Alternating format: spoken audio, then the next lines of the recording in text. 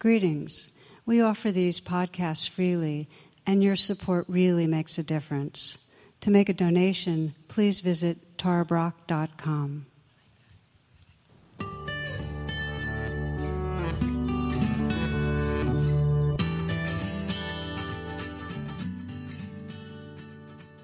I often speak about my morning walks by the river through these woods and hills and so on. It's really a very regular part of my meditation, and the way I often begin is I'll do some metta or some loving kindness practice so that I feel my heart wide open and that everything I'm hearing and seeing and smelling really is part of my heart. You know, the geese and the currents in the river and the sounds of other birds and trees. So this morning I was doing that. It was a really misty and mysterious morning actually, and kind of wet, lingering, and you could just see rocks on the river and just the water in the rocks and a few birds. And so I was just including it all, and all of a sudden I got completely enwrapped in a spider's web.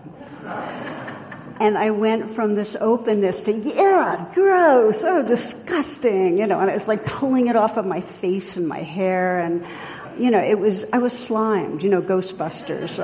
I was completely slimed, and I started grumbling about how I was going to have to wash my hair, and in a few moments, the contrast really got me of, going from this, the beloved holding the universe in her heart kind of moment to, like disgusted, this kind of entitled princess that was disgusted by this little spider's web.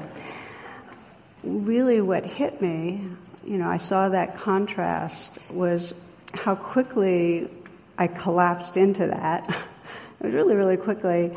And then with seeing it and then just opening, I laughed out loud really, how I went on and I still felt that stickiness and I still wondered about and I kept going like this trying to see if the spider was crawling around inside my scalp somewhere, But there was so much more reality and dimension and presence there. And life didn't go the way I wanted it, but I was more there. So, the reason I share this is that I recently did an interview with the Washington Post on the theme of resilience. There'll be an article at some point on it. And the inquiry was really about how does meditation practice strengthen our resilience?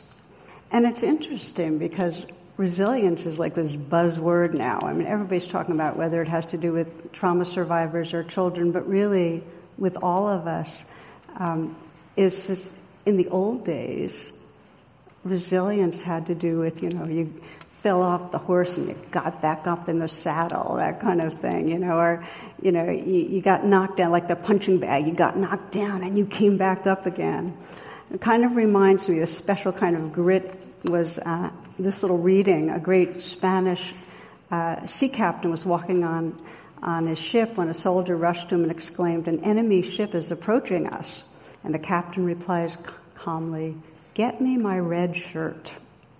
The soldier gets him the shirt, and the enemy ship comes in. There's the heavy rounds of fire. Finally, the Spaniards win. The soldier says, "Congratulations, sir. Why the red shirt?" And the captain replies, "If I got injured, my blood shouldn't be seen, as I didn't want my men to lose hope." Just then, another soldier runs up and says, "Sir, we just spotted another 20 enemy ships." The captain calmly replies, "Go bring my yellow pants."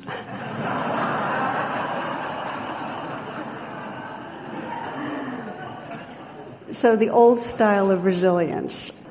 Currently, it is no longer considered an extraordinary quality. Actually, it's viewed as a capacity that we all need and we all can develop in dealing with the stresses of life. And it has to do with being flexible and adaptive and confident and being able to regulate our emotions and have access to our reason and so on. From an evolutionary perspective, stress is the given. And the question for different species are you adaptive enough to be able to keep on making it?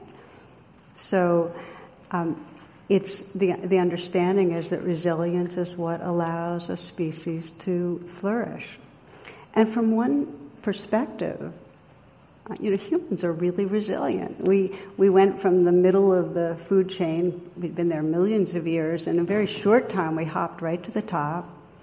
So we're on the top of the food chain, and very innovative and creative. We got a lot more leisure time, a lot more material goods, a lot more creativity, well-being, for some people would say.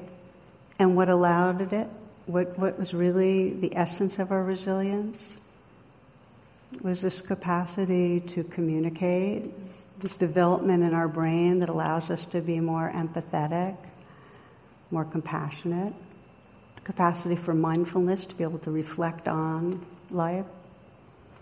So we humans have those qualities. And yet we also know that when we get hijacked by fear and by grasping, we lose access to what makes us resilient.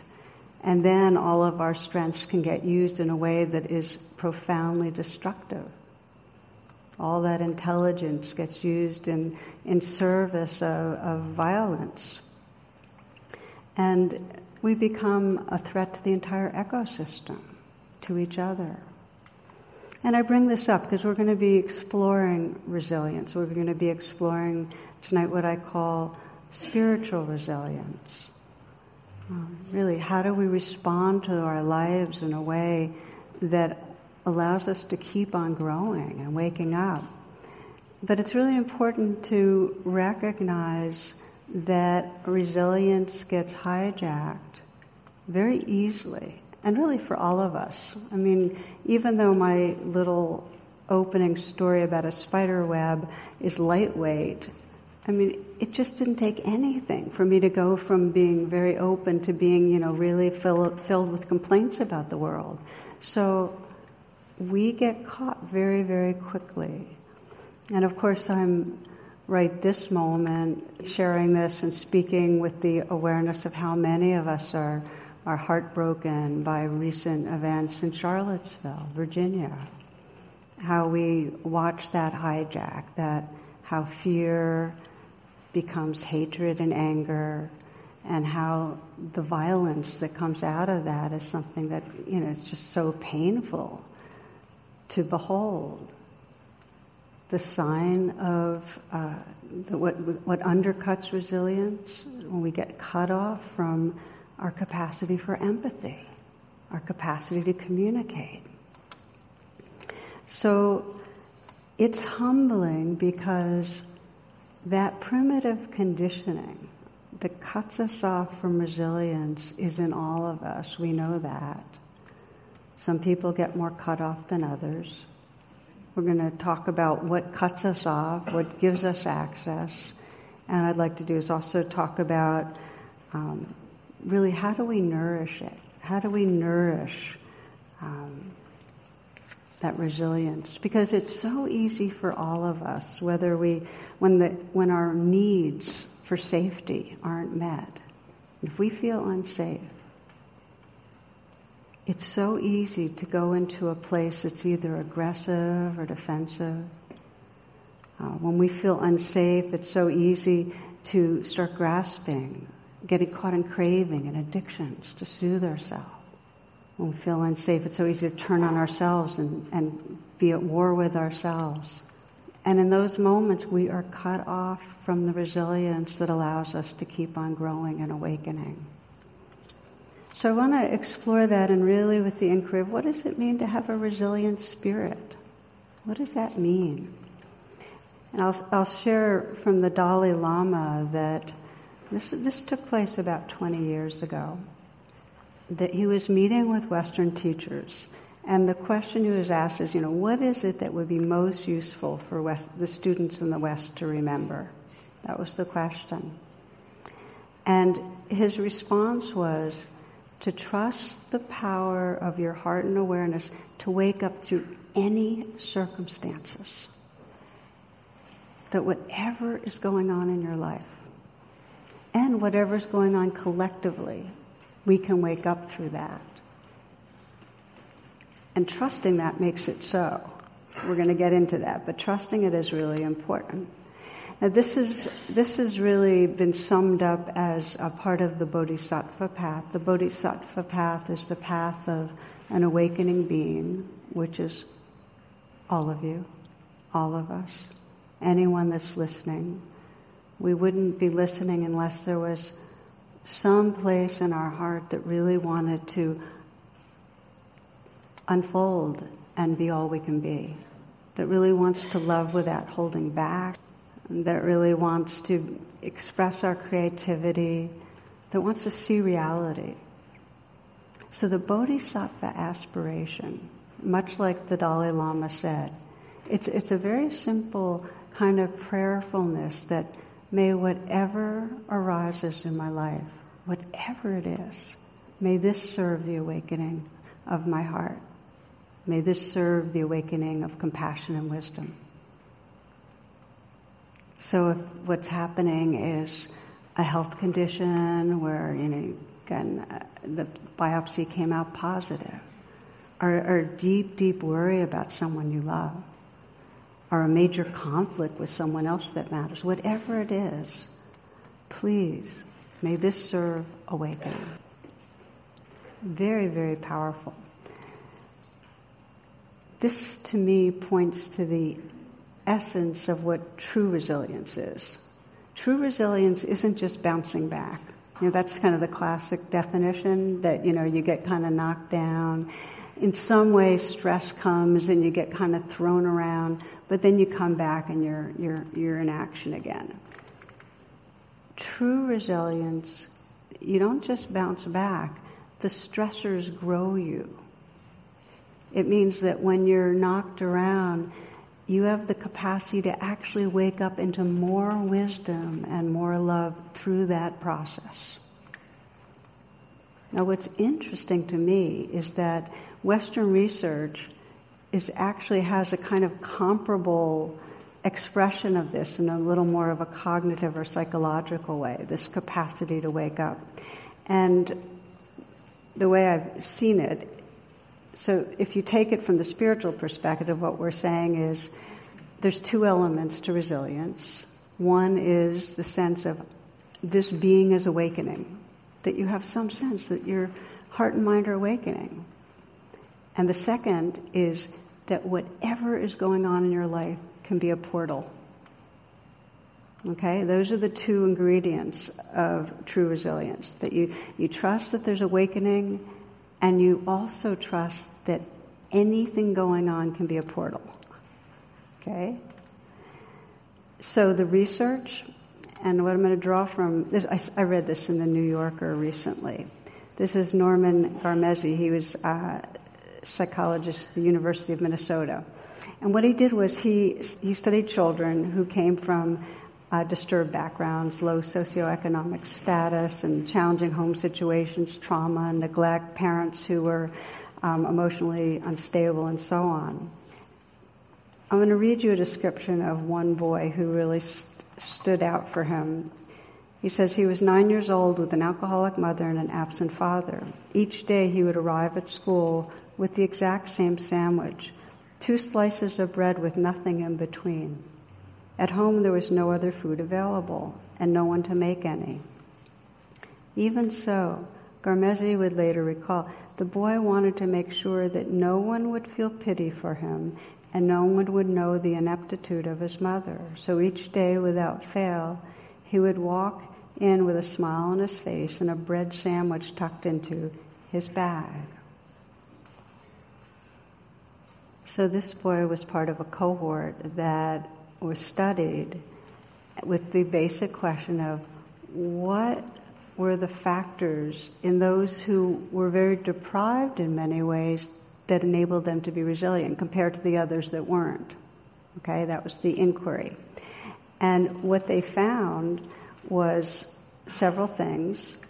Of course, if there was any place of human connection, that's the biggest predictor of resilience for all of us. survival of the nurtured. It's the bottom line. We're going to be spending more time on that in the next class. We're doing this as a 2-part series, survival of the nurtured. So that across the board, the more nurturing, the more resilience.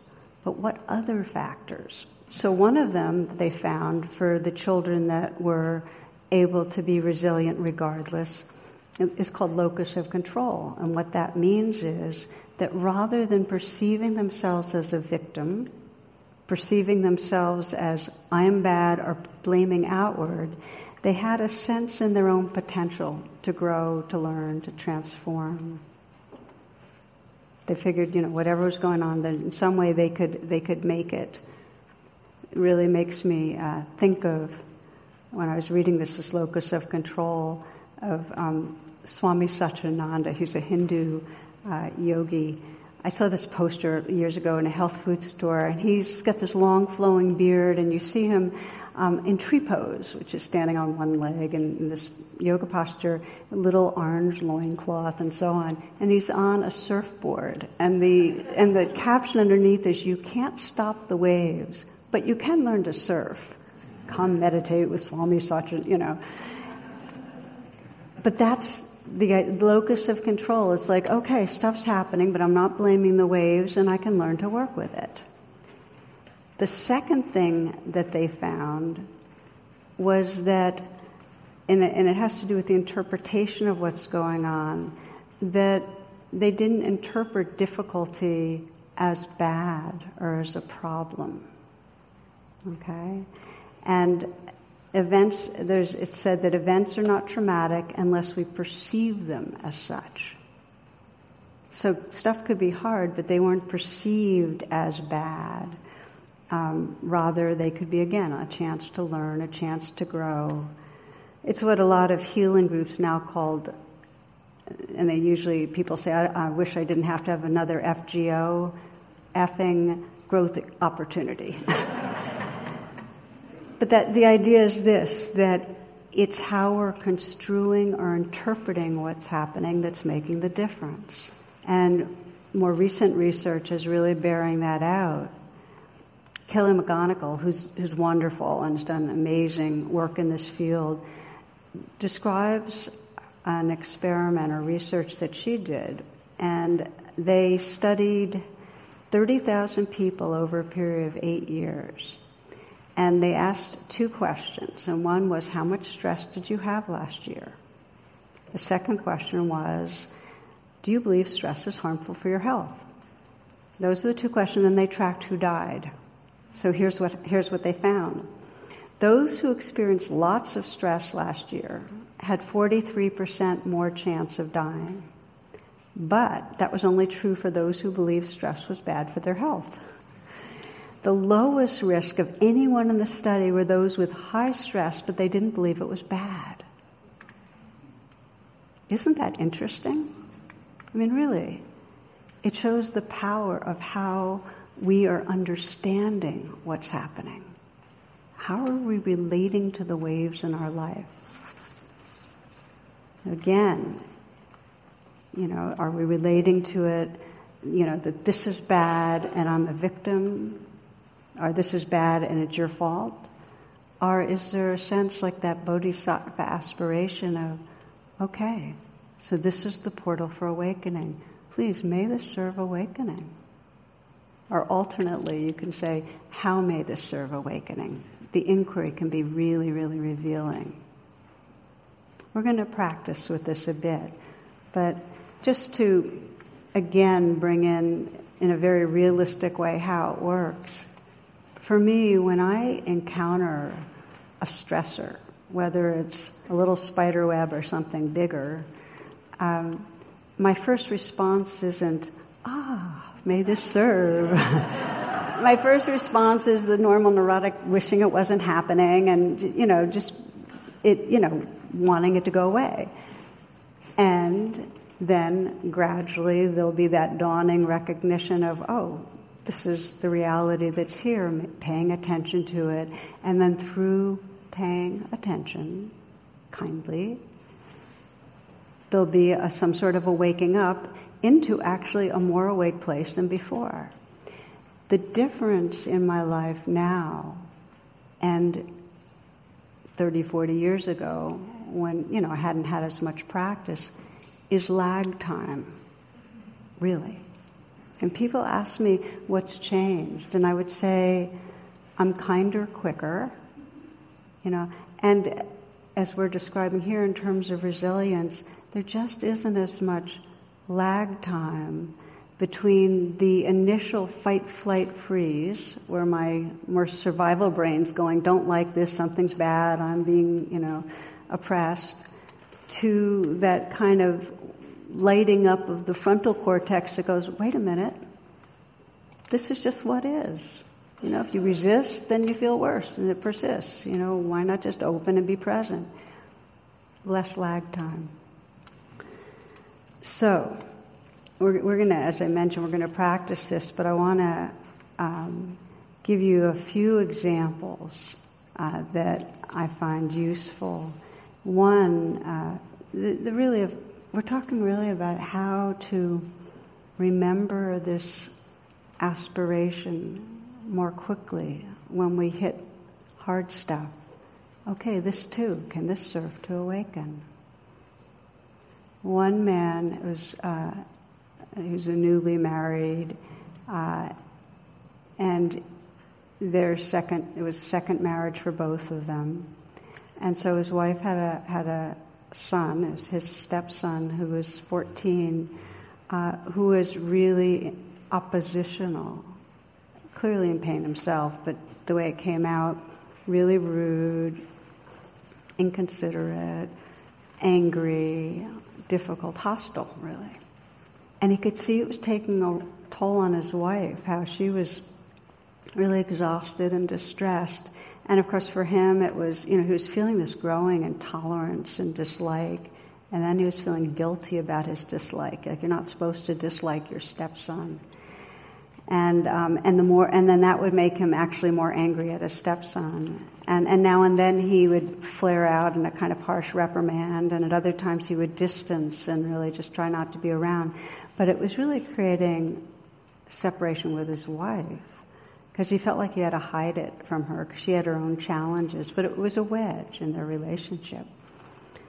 So he was a practitioner. He was doing mindfulness and heard about the bodhisattva aspiration, this prayer.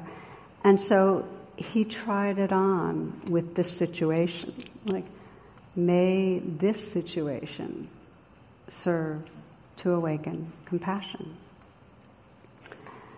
And so then he shifted it to the question, how might this serve to awaken? And he got that the starting place was he needed to pay more attention to what was actually going on inside him, which is always the first step if you want to say, how is this going to wake me up? You have to pay more attention. So he started paying attention, and he sensed, okay, there's anger, there's aversion here, dislike. And then as he deepened his attention, he could sense underneath his dislike of the stepson was a fear. And the fear was that he would never have a happy home life, that there would never be peace, there'd never be harmony.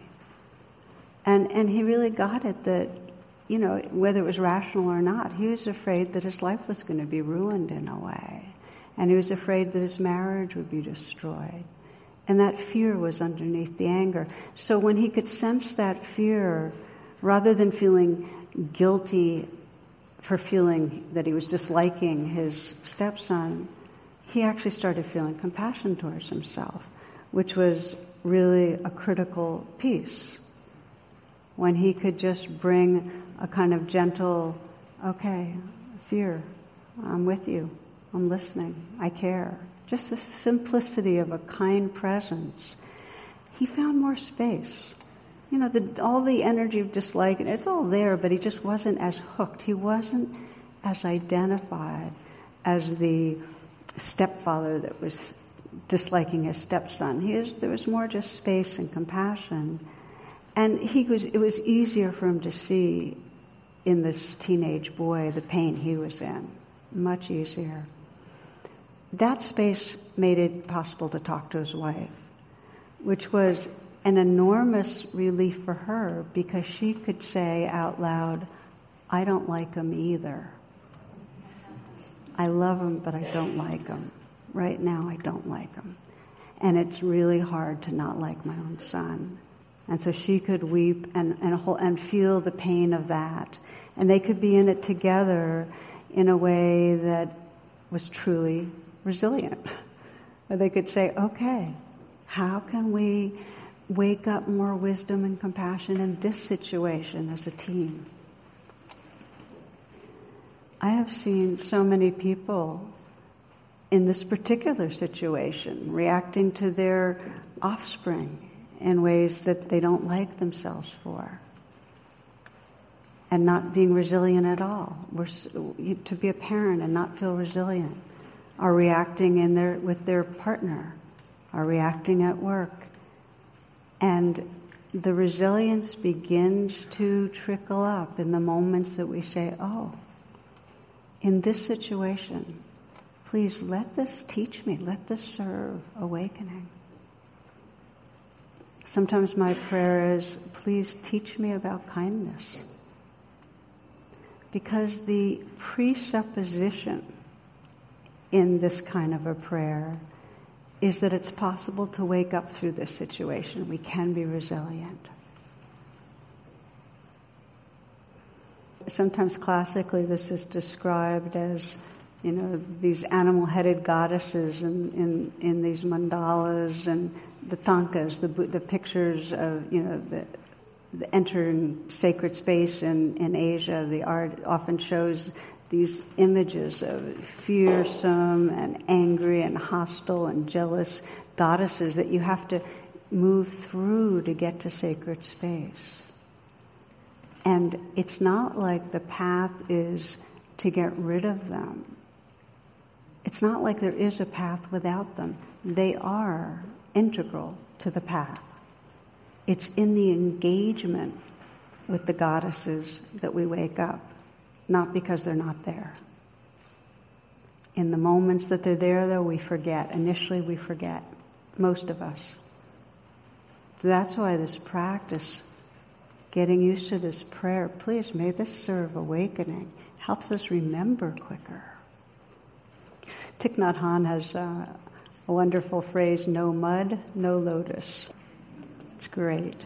And you get it, right?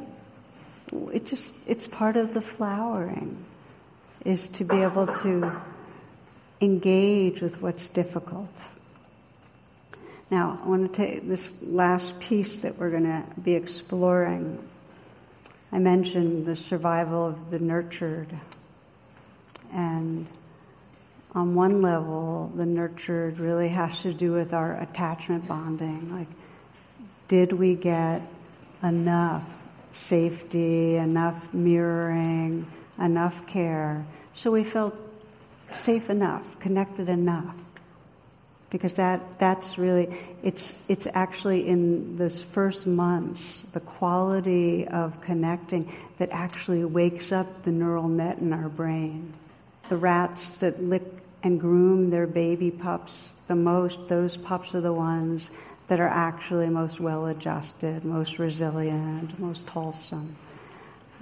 So it makes a difference, this way of, just really understanding that early on it matters. But the good news is of neuroplasticity, that even if we didn't get well nurtured, it is possible in our relationships with each other and in relating to our own heart and mind to activate that same tender quality and all that cocktail of oxytocin and dopamine and so on that helps to wake up the frontal cortex, the empathy and the mindfulness.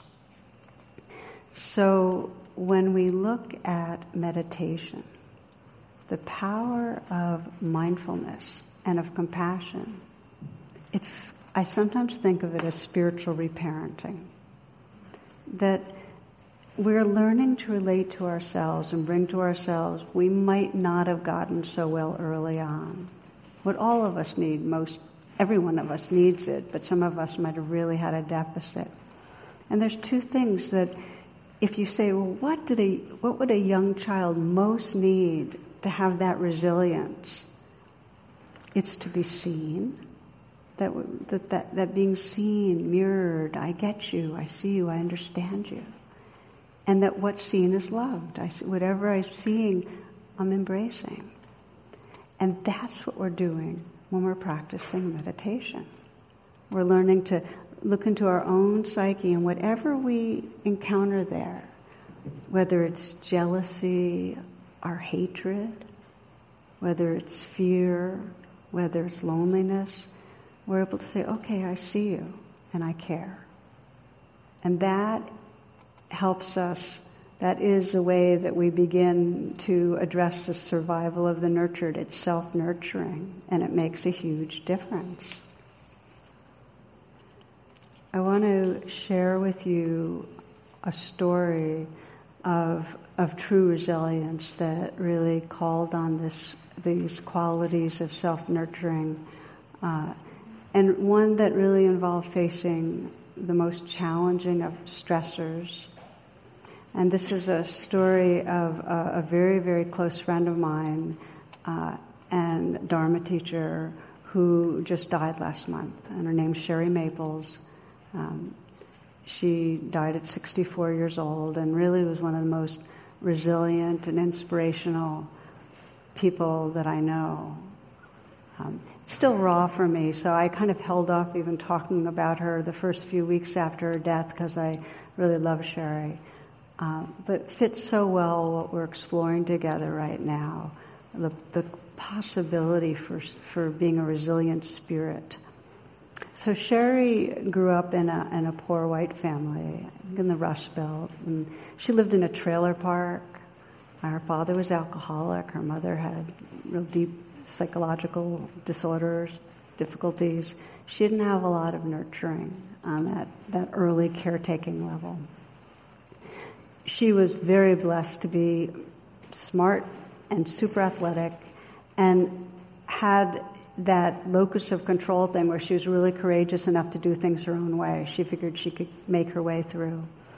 And so she appeared very externally resilient. And by that I mean she played competitive baseball, traveled around the country with a women's team, lesbian, police officer, became captain of the police force in Madison, Wisconsin, became a lawyer, social activist, assistant attorney general, I think, in the state of Wisconsin. I'm not sure of that.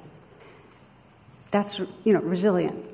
And bouts of depression and alcohol abuse.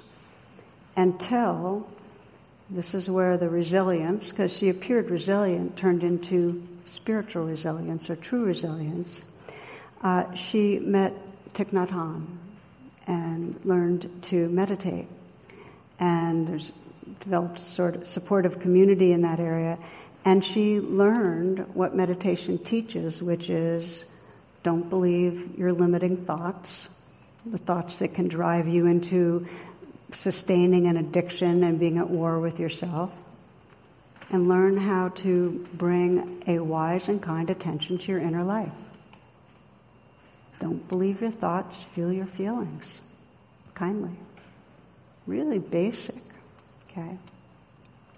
So she still went through bouts of depression where she felt like she couldn't trust herself and her connection with others.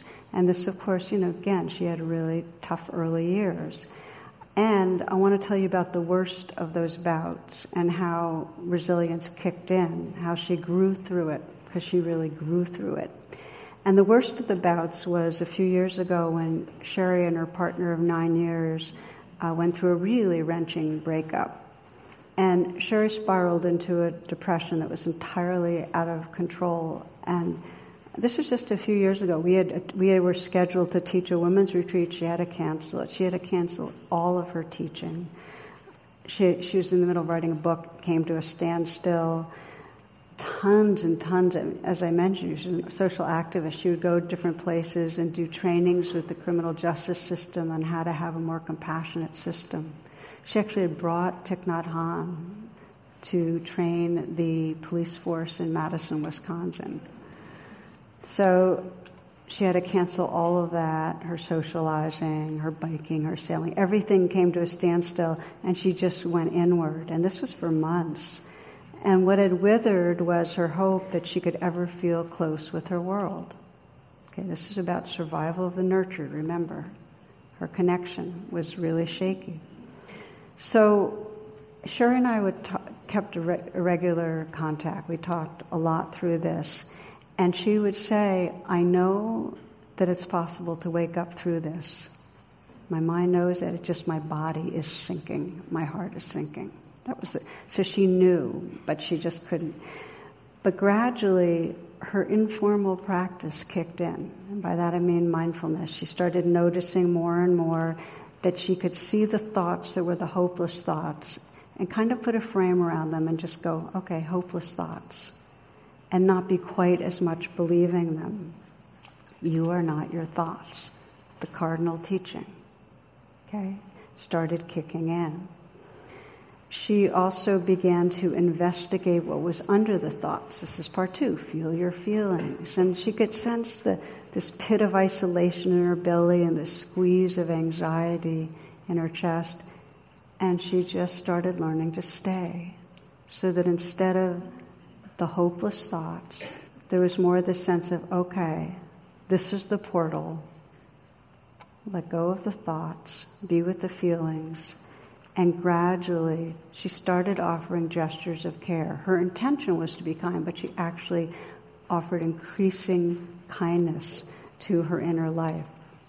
Not believing thoughts, feeling her feelings, offering care. What happened from that was that she started experiencing the reality of her loss in such a raw way that the grieving was possible, that she could really, really grieve. And she grieved deeply. And with the deep grieving, the depression loosened. With the deep grieving, what she most feared had happened. That's what grieving is. It's when you have to open to what you most don't want to happen has happened. You're no longer resisting it. Space opens up. With the grieving, she had came into this place of tenderness and presence that really allowed her to reconnect with her wholeness. I'm going to speak to this a little more. So often, on the road to resilience, grieving is the piece that's essential. So for Sherry, that was the beginning of opening back into her life again. Grieving, feeling that tenderness, and she stepped back in. And she came in with more of an enlarged vibrance, more heart, more compassion. She got back into doing things she was doing, very involved with reconciliation, with dialogue, social justice, just this whole level of creativity and presence. And only a half year after that, Sherry was on a bike and she collided with a big van and had an accident that did her in, basically. And she was in the hospital for many, many months. She had just gotten out of the hospital when she really went down. But I visited her, and here's what's amazing. There she was, and she was basically, at best, going to be crippled for life. And her mood and her heart, she had a brightness in her eyes. She was filled with affection. She was her humorous self. And when I talked to her, and I asked her the question that you might want to ask anybody in this situation, like, what is allowing you to face your life this way? Her response was, I've already faced the worst death I can face. And I came through, and I know I can awaken through any situation. I can awaken through this too. And that's what she did. I mean, she trusted she had a refuge. She knew how to pay attention and bring compassion to what was there. She knew about a kind of place of timeless love and awareness that could hold her life. And I talked to her and this just happened a few weeks ago. the week before she died. It was of an infection related to the injury. And she named it out loud. She said that she might be passing soon. She knew that was the case. And that she wasn't framing it as this is wrong or this is bad. Mostly she talked about how amazing it was to belong to so much love.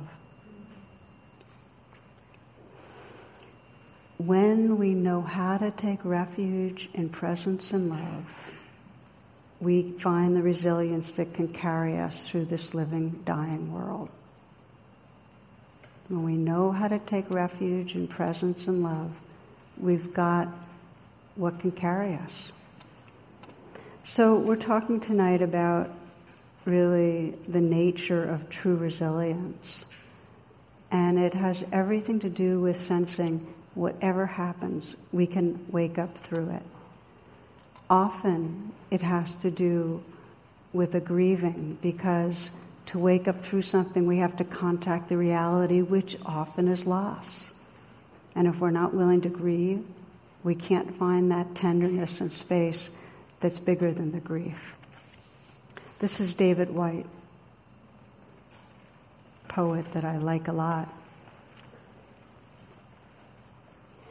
Those who will not slip beneath the still water on the will of grief, turning downward through its black water to the place we cannot breathe, will never know the source from which we drink, the secret water cold and clear, nor find in the darkness glimmering the small round coins thrown by those who wished for something else.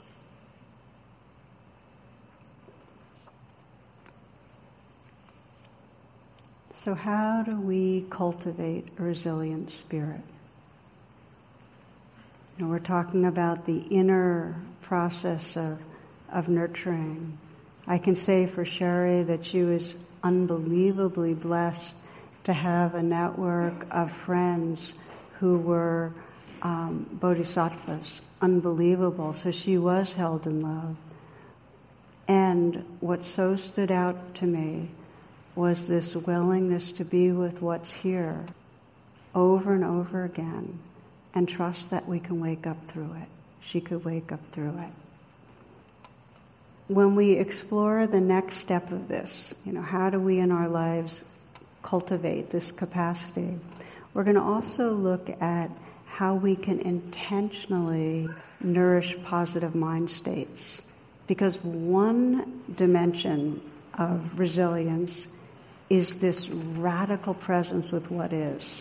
I can wake up through this portal. The other is knowing how to bring forth our strengths, how to bring forth our gratitude, how to bring forth our love, how to bring forth all these qualities of heart that really help us to make it through. So that's what we're going to be exploring in the next class.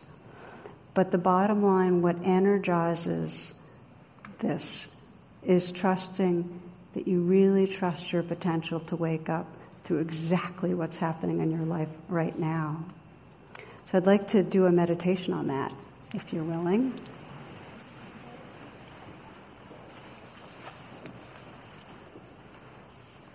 So take a moment to, as you're sitting, feel your body from the inside out. Sense if there's any places you'd like to relax a little more.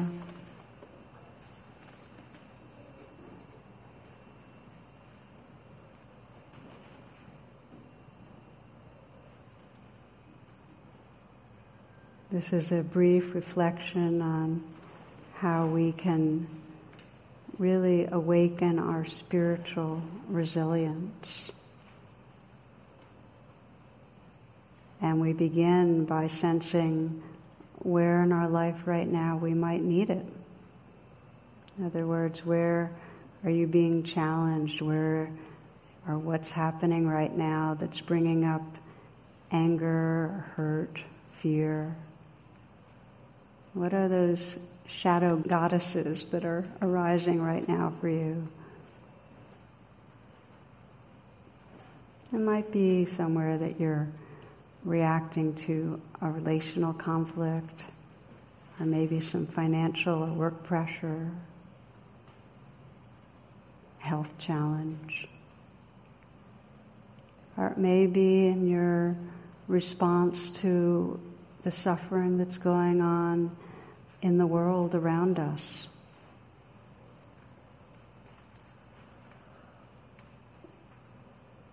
Where do you feel you might need some more resilience, some more access to your strengths?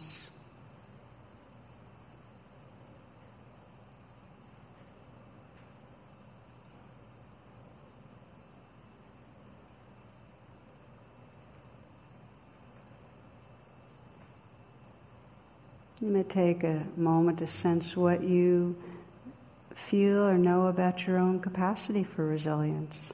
How resilient are you in your life? How adaptive? How well do you flex and grow with change?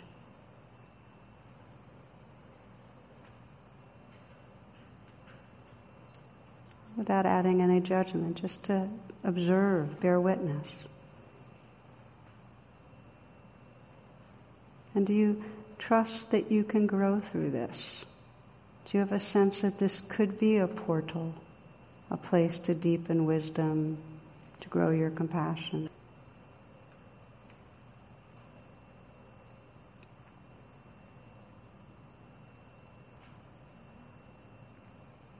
Letting your attention go right to where whatever's going on feels most challenging. Your sense of what you're afraid might happen, what you're upset or distressed about.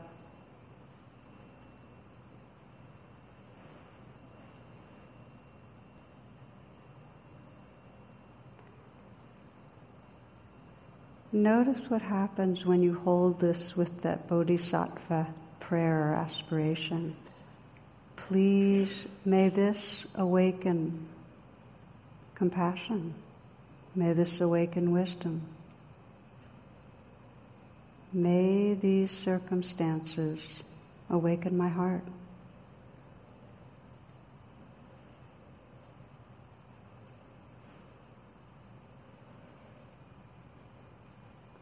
And know that you can offer the prayer again and deepen your sincerity, because the more it comes from a real longing, please may I awaken through this. May this teach me. May this grow me. The more sincere you are, the more available you are to grow.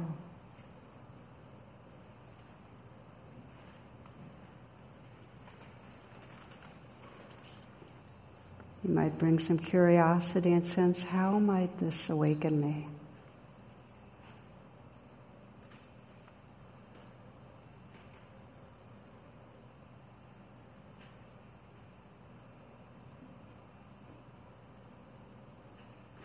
And close with a poem from Roshani Ray. There's a brokenness out of which comes the unbroken, a shatteredness out of which blooms the unshatterable. There is a sorrow beyond all grief, which leads to joy, and a fragility out of whose depths emerges strength. There's a hollow space too vast for words, through which we pass with each loss, out of whose darkness we are sanctioned into being. There's a cry deeper than all sound, whose serrated edges cut the heart as we break open to the place inside that is unbreakable and whole.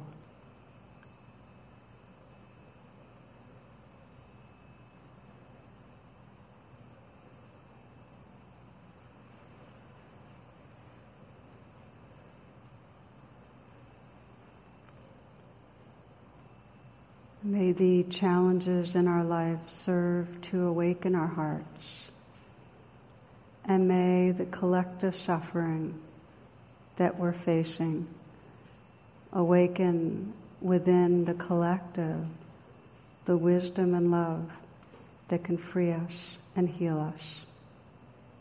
Namaste and thank you. For more talks and meditations, and to learn about my schedule or join my email list, please visit tarabrach.com.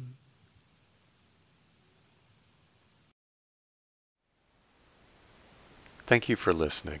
To learn how you can support the teachers and Dharma Seed, please visit dharmaseed.org/donate.